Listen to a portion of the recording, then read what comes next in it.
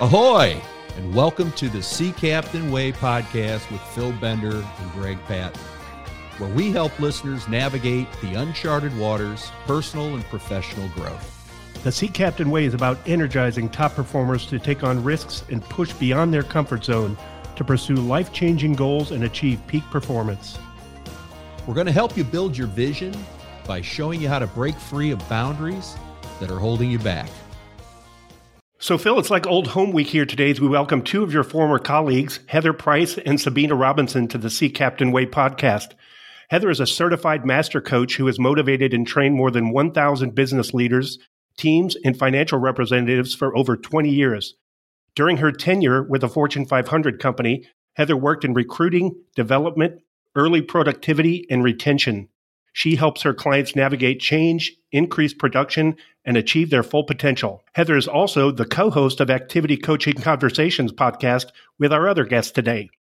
Sabine Robinson has built a national reputation for helping financial industry professionals build success in their practices and leadership roles. Sabine has coached hundreds of new financial representatives to early career milestones with an emphasis on early productivity. She focuses on coaching and training leadership teams and activity coaching to enhance new advisor productivity. Sabine is also the author of Quick the Cement is Drying, a book of essays on fundamental truths about the financial services business. So welcome to both of you. So good to be here. Hey, thanks for inviting us. welcome. Thanks. That's great to be here. Yeah, it's really cool. In fact, listening to these introductions, Greg, I think they're a little bit too qualified for this podcast. But I called in a favor and have known Heather and Sabine for 25, 30 years. 33. And it is just 33, is that right? And so it is just really cool to have you both here. And so, Greg, be on your best behavior. Yeah, they've known you since you were a first mate, so we're all going to hang around after the podcast All and the get all the Some juicy scoop. stories. That's right. Yeah. Cool. Yeah. So until I met Sabine last year when we interviewed her for a Sea Captain coaching blog article about her book, I was not familiar with the concept of an activity coach. This was not part of my dynamic when I was working with my big wirehouse firm clients. So Sabine, can you please describe the role of an activity coach for us? Sure. It's such a critical role in helping new advisors have the best possible start because basically they're brand new and they have a coach, a personal coach 2 to 4 times a week. And the activity coach's main job is just to make sure that they're doing enough of all the things that they need to be doing, making enough phone calls, doing enough prospecting. That's the main, it's not case development or any of that kind of stuff. It's really all about making sure they're doing the activity that they need to be doing to give them a best chance to succeed. And they play a lot of roles. You know, sometimes you're a drill sergeant, sometimes you're a cheerleader, sometimes you're a tactician, always you're like the down home truth teller, right? Like you're the person who looks them in the eye and tells them when they're veering off path. And it's a tough role, but it's so critical. Okay. Heather, what do you think about that? Yeah, I would add, I think it's so important. We talk about this all the time in our clinics that we have to drown them in belief. So you have to be a cheerleader for them. I really feel like one of the main roles of an activity coach is to be a cheerleader and to celebrate the daily wins. It's a brutal business, right? The industry, it's tough. Sure. And they're starting a new business, so it can be overwhelming. I feel like it's really important for the coach. One of their main roles is to really keep them on the path of proven, success. Inspecting, through close inspection and corrective action plans. So that's those first early months that they're really developing all of those early activity habits. And so your job as an activity coach, especially early on, is to catch those bad habits and get them on a corrective action plan as soon as possible. Yeah, it's interesting, Greg, when you think about this onboarding, how many people get onboarded with their firm, okay, whether it's sales, financial services, corporations, and go through that much detail, have that much connection to someone, because everybody, they'll tell you when they start in a new organization, they'll point to somebody and say, that person went out of their way to help me. True. So when it's set up in a structured way, like Sabine and Heather discussing, it's very powerful and it helps you build a process that really works. And it also helps you through that tough day.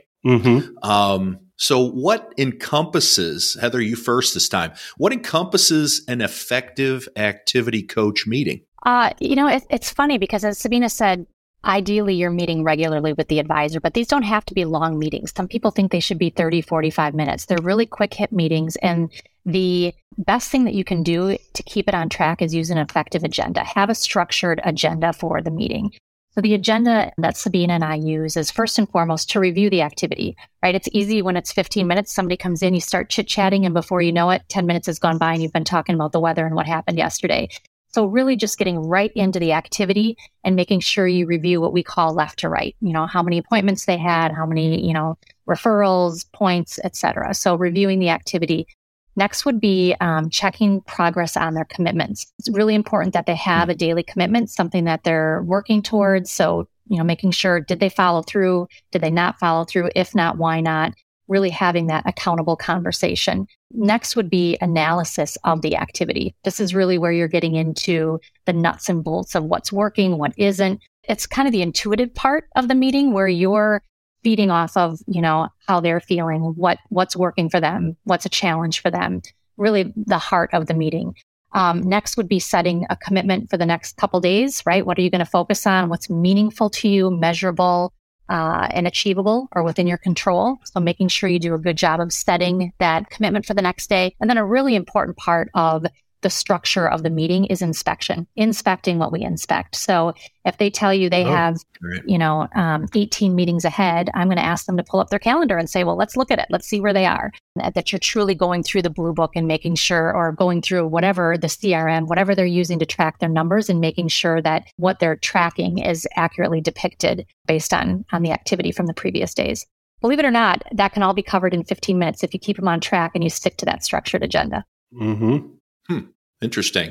Sabine, anything you'd add there? The only other thing I would say is it's really where you get to know them as an individual. Like, their numbers, their activity, and you can coach them very specifically to their particular situation. It's so much more effective than just saying generic things like see more people, get better prospects. You can dig right in there and know what that specific person needs. And so everybody's working towards the same amounts of activity, but they have different approaches about how they get there. So you can really get to know each individual person and coach them appropriately. That's pretty cool, Greg. If you think about it, think about applying this in a real life situation like you're dating, for example, and how important this would be to have activity coaching consistently around this. Okay. Well, I'll use all the advice I can get on that front. I can't wait to see where this is going. I'll factor it in. No, I was. It's all about activity. I like the drill instructor analogy and the inspection component, only because my dad was a Marine drill instructor. So do you ever say, "Do you read me?" to your clients? I used to get that a lot as a teenager. So, yeah. So in your coaching practice, you emphasize, I love this, the art of asking good questions. Why do you think it's important, and what is the best way to ask a good question? I'll go first on this one, Sabina. So this is one of my favorite topics and content-wise that we speak on. And I believe there's such amazing power in a really good question. Questions have the power to persuade. And when you think about sales in general, where is the sale usually made? Well, in the fact-finding process, right? Like not the sale. And what is the fact-finding process made of? It's made of questions. Because when you ask people, questions, it makes them think for themselves. It helps you build a relationship. There's a lot that happens in terms of engagement, relationship, et cetera. And, I think somewhere along the line, we lose our ability and desire to ask questions. What do toddlers do better than anybody? Why, right? Asking questions is the source of all knowledge. It's how we learn. It's how we grow. It's what brains were meant to do. And somewhere along the line, we lose that desire to ask questions. So number one, I'm just a big believer in why we need to ask questions. A couple things that I want to add. So as I mentioned, it gets people to think for themselves, but it also gets people creative. I mean, I can tell the rep what to do, right? I mean, when you've been doing what Sabine and I have been doing and you've activity coached for a while, you feel like you start to have all the answers, right? So when somebody has a problem, it's my knee-jerk reaction as an expert to tell them what they should do about it. But what happens is that limits their creativity and their ability to come up with their own solutions. An example that I love to use, I had an advisor that was struggling with phoning, didn't want to pick up the phone to dial. And right away in my mind, I thought, Oh, I could tell him to, use a mirror, smile, stand up. I had all these ideas, things that I was going to tell him.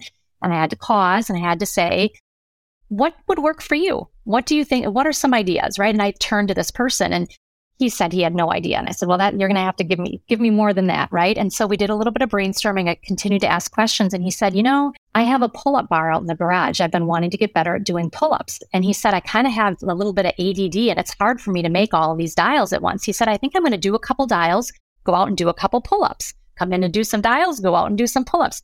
It energized him like I've never seen. And I wouldn't have had that idea. I would have been, here's what you need to do. You need to go out, right? But by asking questions, it got him to think differently. As I said, stimulates creativity. A couple best practices, some things I would suggest around is there's an art, as you mentioned, Greg, in your question. There's an art to asking questions. So if I were to ask you a question that started with why, like, why didn't you do this yesterday? Or why did you do it this way? How does that feel? I'd feel defensive. Exactly. That's exactly right. Anytime you ask a question that starts with why, it puts people on the defensive. Right. So asking questions that start with how and what is really an important artful part. The way you deliver your questions can come across as demeaning or judgmental if you depending on the tone that you use. So I don't know. I'm just a big believer in, I can tell them what they need to hear, or I can get them to buy in by getting them to say it for me. And I do that by turning my statements into questions. Good stuff. Good stuff. And in fact, I used to, in order to make my dials early on, I used to withhold food and water, which was the only way I could make it happen. You think I'm kidding? It's true. Until I make these dials. It was around coffee actually, and I could not have a cup of coffee till I did 25 dials, knowing that I'd do the other 15 or 20 that I needed to do, right? And so that's just the game you play, but that's an example of the creativity. It's got to be my idea. That's exactly right. Right. And that I think is important. Yeah. Sabina, what would you add on this? This is interesting. Yeah, I saw a quote one time and I think sums it up nicely. And it says, telling creates resistance, asking builds relationships. And I think that's so true. Nobody likes to be told what to do, right? Like nobody likes to be told what to do. And I think in coaching sometimes, because you often do know the answer, you want to take the shortest distance to get to the solution, right? And just tell people what you know. And I call it going around the block to get across the street. When you're willing to have the time and patience to go around the block with somebody and ask questions rather than just go across the street telling them what it needs to be, you get a much deeper level of ownership because we get anchored to what we hear ourselves say out loud. And I think that's the real connection there. It's their idea, and that's okay. I like to joke about it and say we're not lawyers. We can lead the witness. We can ask questions in a way that gets them to say what we want to tell them. Right. Yeah, I feel like somebody asking a good question shows that they're listening. I'm a big, I love Fresh Air, the NPR show with Terry Gross. She's just a master interviewer. Every single time I listen to that show, at some point, the guest says, that's a really good question. And I'm like, it just shows she's connecting with the people that she's interviewing. I always say, I don't you love it when people say, right? Things that make you go, I love it when somebody says, that's a good question. It means you've made them think, right? We want them to think for themselves. Yeah.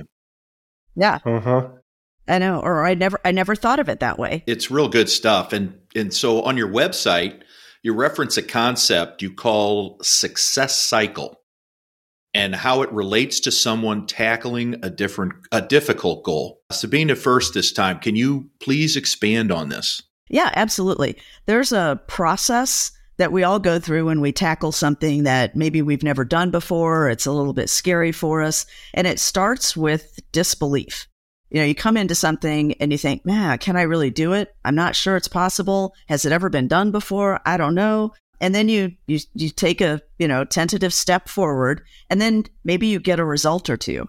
And then you move into that next stage, which is hopeful skepticism, where you're making progress, but you don't quite believe it yet. You think, I just got lucky. Maybe I just stumbled across, this thing, and I don't know. I don't know if it's going to continue. But then you make a little more progress and a little more progress, and you get into what's called the high performance stage, where now you're kind of like, it's like when you take the training wheels off a bike. You want to look around and go, look, Mom, I'm doing it. I'm doing it. And then you get across the finish line. And this is the part that I think we tend to overlook in an effort to be very, very positive.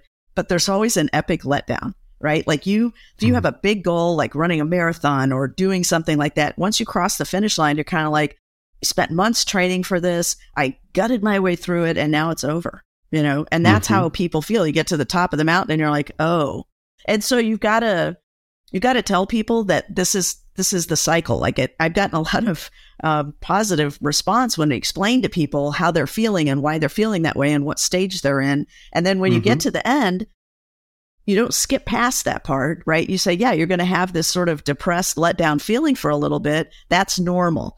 Normalize it, right? You got to normalize it because otherwise people are trying to shake it off and talk themselves out of it. I'm like, nope, you just got to let it flow through you.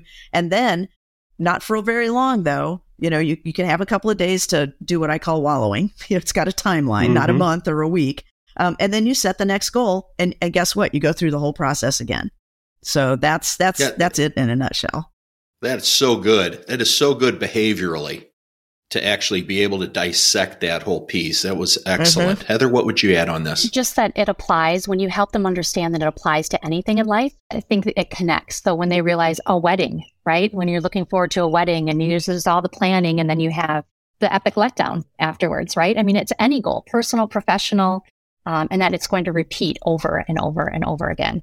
Is just reassuring for them. That's so cool. And so, wow, this is terrific, Greg. What other questions do you have? It's reminding me, I've heard this term that they call the warrior's rest, where after you've achieved your goal, you kind of let yourself relax. And then that's where you can, a lot of times take your eye off the ball. So I did want to ask, Phil highlights in the importance of commitments being honored through mutual accountability and personal responsibility with his Sea Captain coaching clients. How do you help your clients improve and enhance accountability for their business activity is kind of a follow-on to this? That is such a great question, Greg, and probably $1 million question, to be honest. I feel like we could spend hours and hours on accountability. It's something everybody wants, and yet it's so hard to get. And accountability can be difficult. People think you can hold people accountable. But that's really not true. In all honesty, I think that you can help your clients create an environment for accountability to take place. So, I think about how you show up, right? Like accountability really starts with self-accountability. So as a coach, how am I showing up for the people that I coach? Am I prepared? Am I on time? Am I energized and engaged the way that I need to be? So I really start the accountability process by me showing up the way I need to and leading by example. Secondly, I think helping them set solid commitments when you ask them to do something, making sure that what they decide to do is on their terms.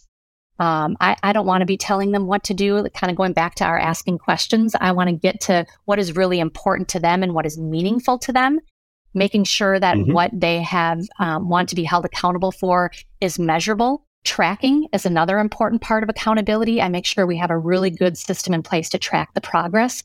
I don't know if any of you have read the book, The Game of Work by Charles Coonrad. It's an excellent book, and it's all about making work like a game and making accountability more fun and doing that through tracking.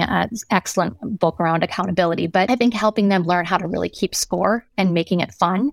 And then lastly, really finding out what motivates them. Because accountability is going to come from internally, really from them. I'm a big believer. I love the book Drive by Daniel Pink. He talks about autonomy, mastery, and purpose. And so I really want to understand what their purpose is and help them be really clear on what their purpose is. Because when that's clear, accountability becomes much easier. Yeah, I am familiar with Daniel Pink, but I will definitely check out that other book. Yeah. Thanks. So anything that you put on this one, Sabine?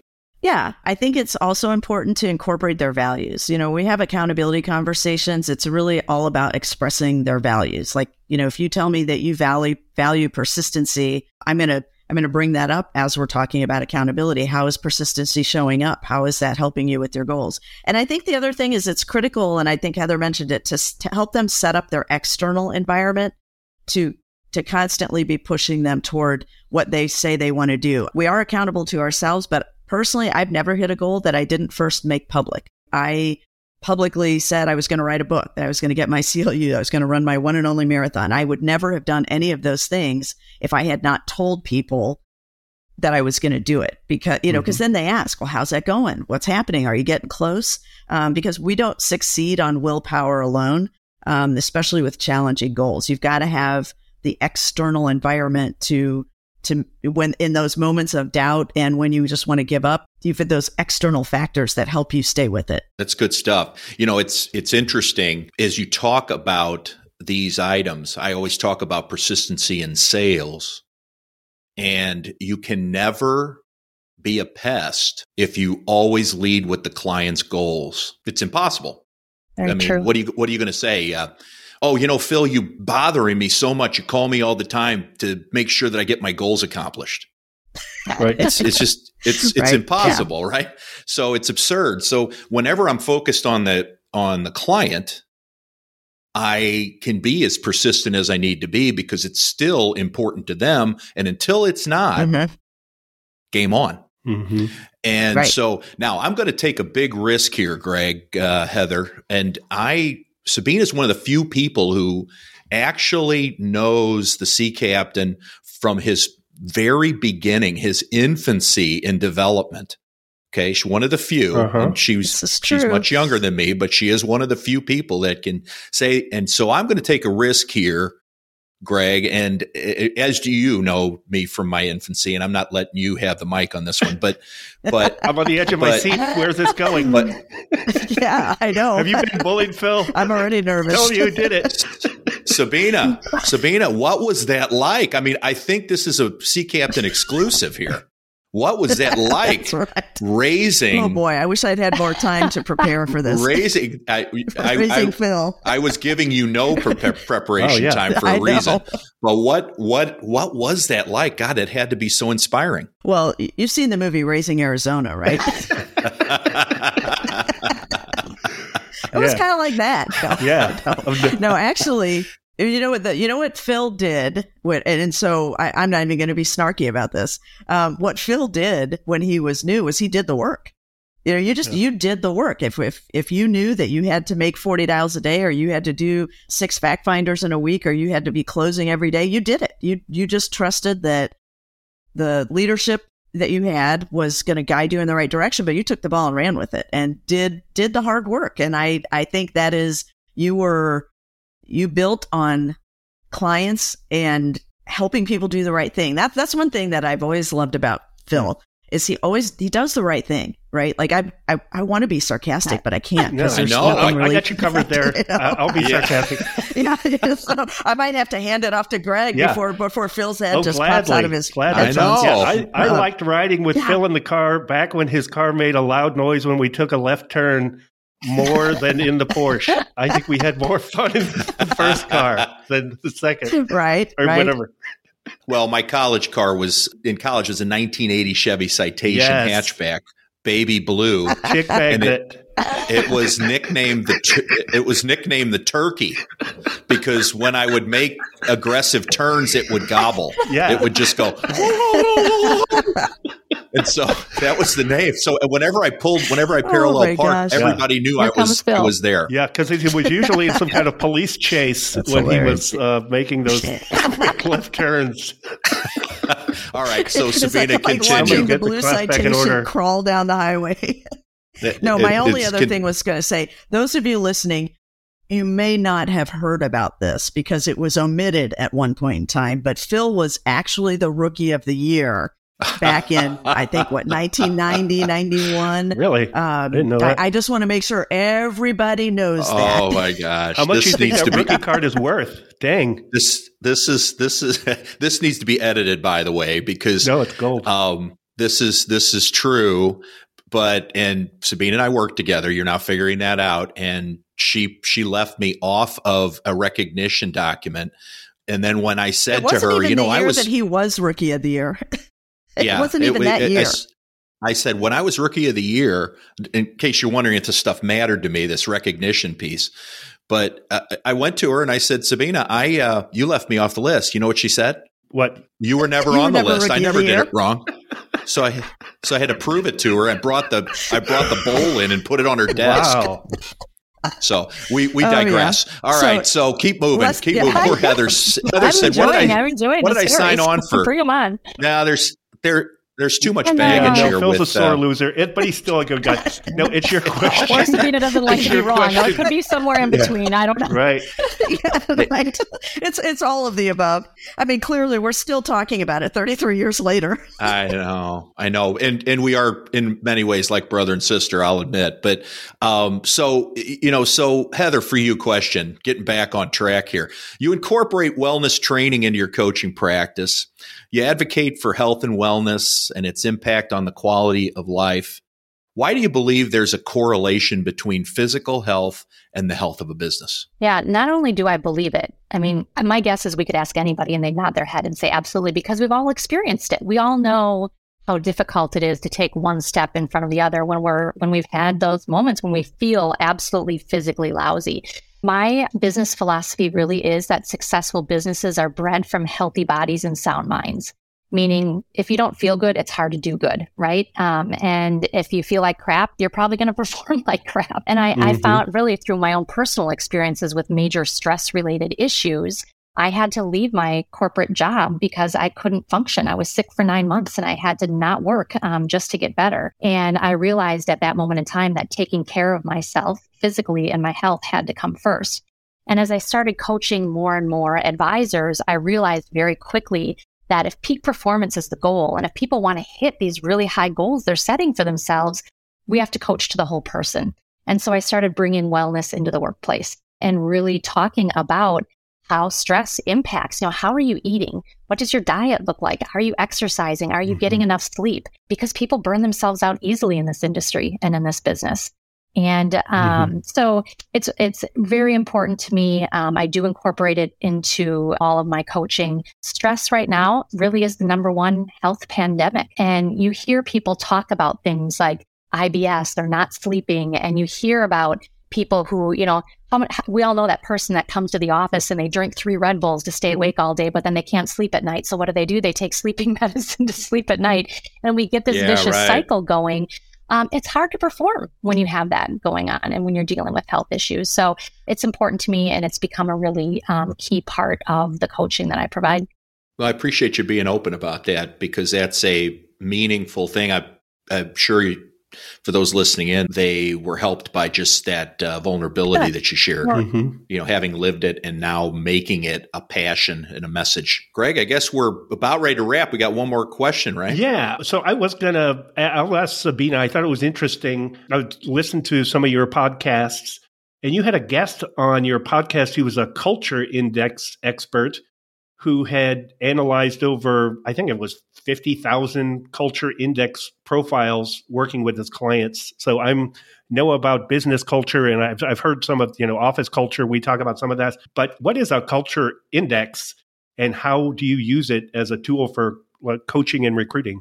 Okay, so the culture index is several highly credible assessments that you would use as in the recruiting process. It's just one of many. It's called the culture index, but it's really more of an assessment. And I think, so I'm going to talk more generically about how to use assessments instead of, I'm not in the culture index sales world. But, okay, that's fair. That's just one.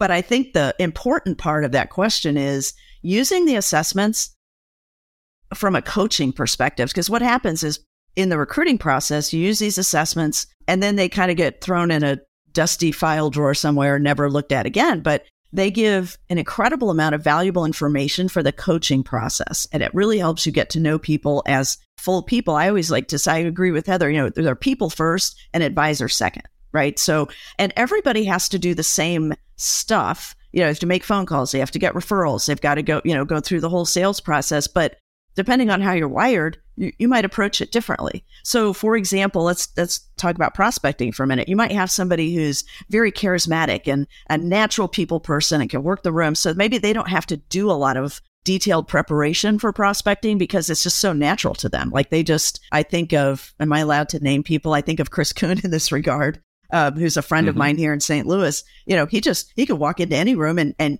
after talking to him, you would feel like you've known him your whole life. Now, somebody else who's maybe more introverted and for whom prospecting brings on some anxiety, they might spend a lot of time preparing ahead of time, putting together feed lists and really having to work up to it. They're both doing the same thing. They're just doing it very differently. And I think in order to really tailor your coaching to the individual person you're talking to, you need to know a little bit more about that person. And the Culture Index is one of my favorite tools, but there's a number of other very credible assessments that help you. So I guess the thought I would leave you with on that is use those in the coaching process. Don't just use them for recruiting and then throw them in a drawer, because they give you tons of clues about how to interact with people and how to get the most out of them. Yeah. And the piece that I'll add on this as we wrap is that they're also useful because, again, we get back to it's their idea. And so it's so important with independent thinkers that it becomes their idea.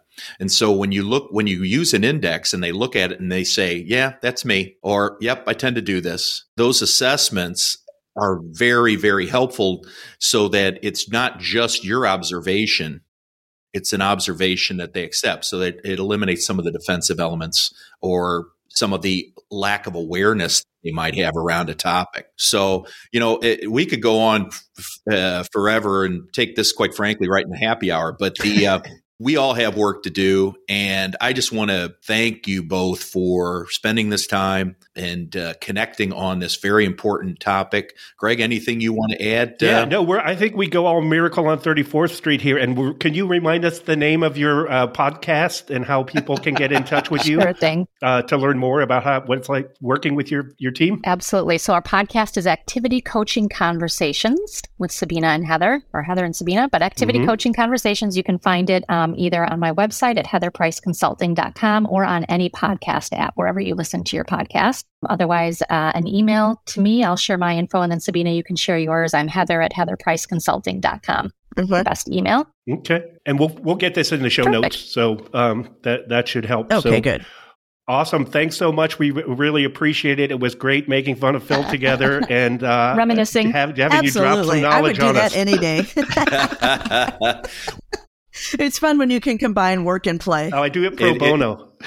It is. So is it really who is first? Does Sabine make you go last in everything, Heather? Is that how she does it? Because that's how she always did it with me. No, it's usually the other way around. No, yeah. We really work well together. I'm not sure how or why or what we're doing, but we always talk about how we just work. I don't know. It clicks. We work well together, so we love it. Yeah. Well, Phil makes me call him Mr. Sir, so I'm not sure, but oh my goodness. All right, Greg, you and I have to talk.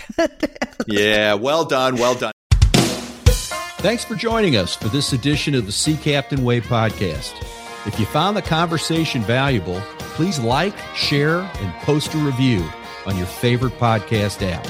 To learn more about Sea Captain Coaching and how you can start taking advantage of our purpose-driven coaching guidance, visit us at seacaptainccoaching.com and get the Sea Captain view on navigating uncharted waters of growth. The link is in the show notes.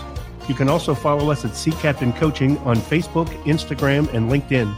Wishing you fair winds and a following sea on your journey.